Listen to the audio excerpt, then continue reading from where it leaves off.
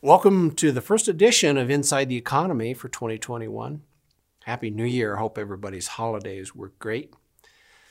A lot of changes in the political arena, and we'll just touch on it this time, talking about jobs, some stimulus that's going on through Congress right now, U.S. debt, state debt, and how that might have an impact on inflation. And really, since we're starting to see the numbers, how a lot of these state budgets are looking.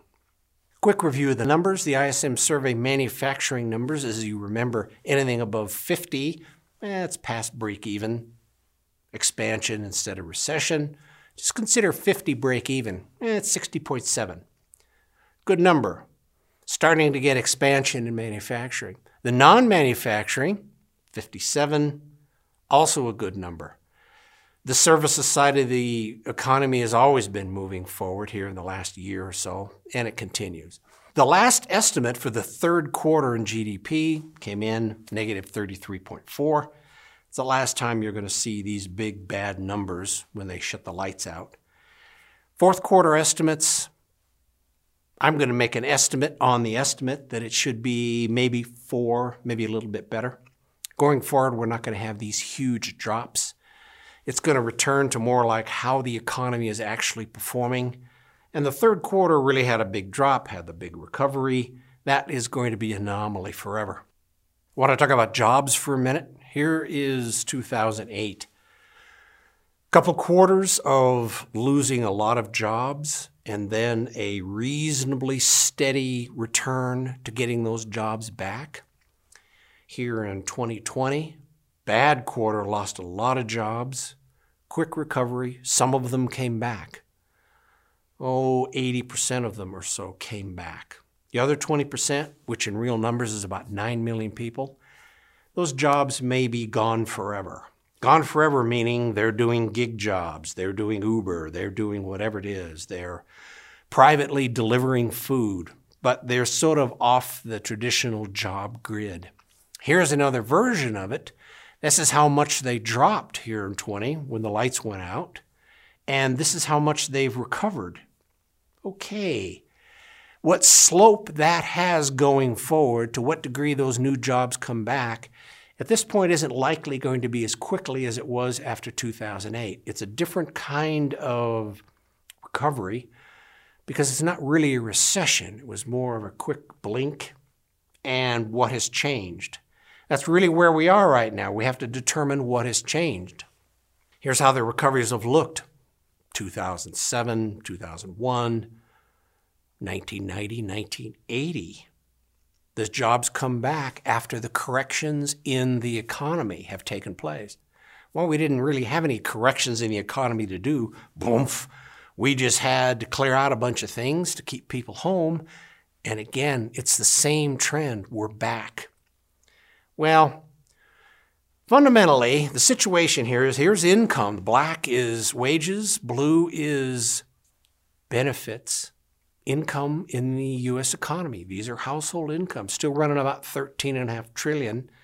It's really not that bad. Most of the people are doing fairly well and have adapted to this situation. What we have is a small amount of people that have been hit very badly. And that's the nature of how this new stimulus and what they're working on right now. I mean, it's literally this week. The size of the checks. Are they going to forgive student loans? Are they going to send money to the airlines? Yeah, probably. I'm guessing $15 billion. It's sort of a big compromise on big stimulus, look good, versus what it's really going to cost. The markets continue to do well. NASDAQ especially is doing exceptionally well. S&P 500, its growth has slowed as the Dow Jones has. The S&P 500, the earnings per share are right up there with the prices. The forward-looking PE ratio, price-earnings ratio, is at 30. That's a little steep. It wouldn't surprise me if we had a nice, cheerful 10, 12% correction soon. It's not going to keep going. There's no source of drama. We just need to adjust some of these prices. When Tesla comes down, maybe the drama out of, Bitcoin's outperforming us. When all that stuff goes away, 10, 12, maybe even a 15% correction and look fine. It's going to make all of these numbers look better. Especially since 2021, a lot of these earnings are actually going to improve. And we just as soon be behind where the earnings are, like if you look at this chart where we've been in the past, we're just sort of matching them, and that always isn't very positive. The heart of where we are stock market-wise and what this new administration might want to do is here. This is manufacturing, the heart of a piece of the U.S., not nearly as important as it used to be. It's the number of people actually working in manufacturing since about 1950. Well, a lot of that decline is productivity increases. Some of that decline is automation, robots, that sort of thing. Biggest part of that decline is moving manufacturing overseas. I think this administration needs to address, and this isn't a mystery to them, needs to re-inspire U.S. manufacturers to say, yeah, I'm willing to pay a tiny bit more and not go to the lowest possible manufacturer to bring the jobs back, and I'll build a plant. Fundamentally, good long-term. Consumers are going to have to get the idea that, yeah, I'll put a little inflation in the system and pay a little bit more to move that particular object out of China or Taiwan or Vietnam or someplace or India, whatever it is, move it back home. That'll take a few years. A good example of that is all the remodeling and home fix-up that's been going on during the pandemic. Appliances have been very hard to get a hold of, especially the good ones. Most of those, well, all of those, just like bicycles, are all built overseas. So consumer cooperation, a little bit of manufacturing cooperation, a little bit of motivation from the government, and this number ought to be percent of workers. It shouldn't be 8 or 9% of the workers in the U.S. working in manufacturing. It should be more like 17 or 18. Take a decade to get back up there, but long term it would be very productive. The inflation side of things is kind of being built around this right now. There's most of the world how much debt is going to mature in 2021. Shouldn't be surprised that it's a little short of $8 trillion for the U.S., a big bunch for Japan. The rest of the numbers, I think that's a conservative number for China, but it doesn't really matter. This isn't bad. The U.S. can afford it. I don't say that sarcastically. We really can't afford it. We knew it was coming. But it's also the beginning of why people are starting to concern themselves about inflation. This administration might really go overboard with the stimulus. Could be anything. We really don't know, but I suspect that's not going to happen. So a lot of these inflation fears are overblown, leaving regular term maturities and buying tips in treasuries, so on and so forth. That's fine. I don't believe it's nearly as dramatic as the media is going to make it out to be for the next 6 or 8 months. This side right here, this is state issuance of muni bonds. They were all sincerely concerned that they're losing their revenue, things are bad, they got rid of their people. Well, as it turns out, a lot of this new issuance, and the blue line here is basically taxable municipal bonds, which has been very popular because they can come out a lot easier and faster and for very different reasons.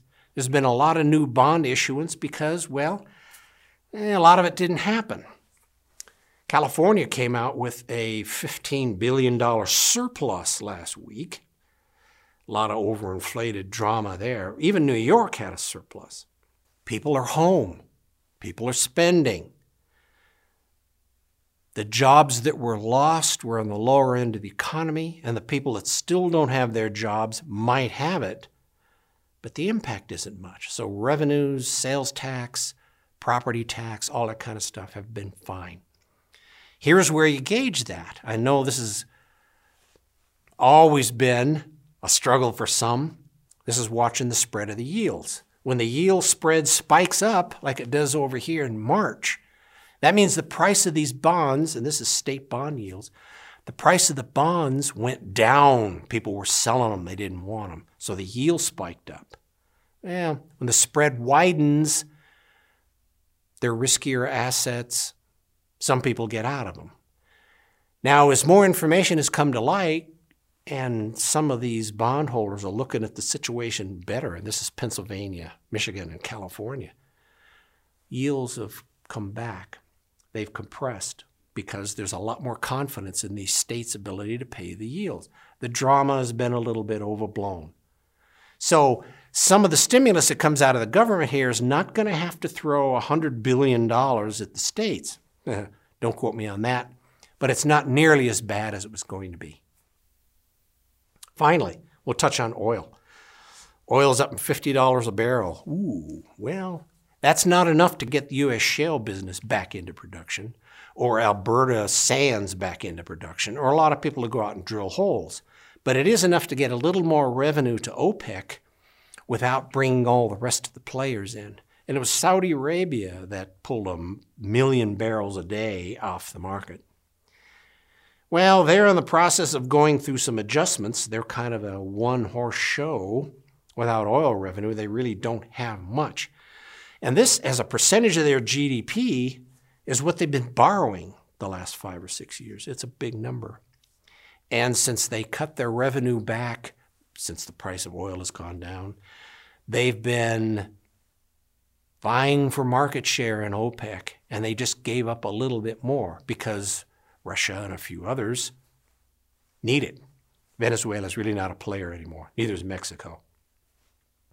They're coming back to the bond market. They're probably going to sell another $130 billion worth of Saudi bonds next week. Long term, they're starting to see the writing on the wall. This borrowing is probably going to continue as oil becomes less important on the globe. Okay, I appreciate you joining me. We'll start a new year.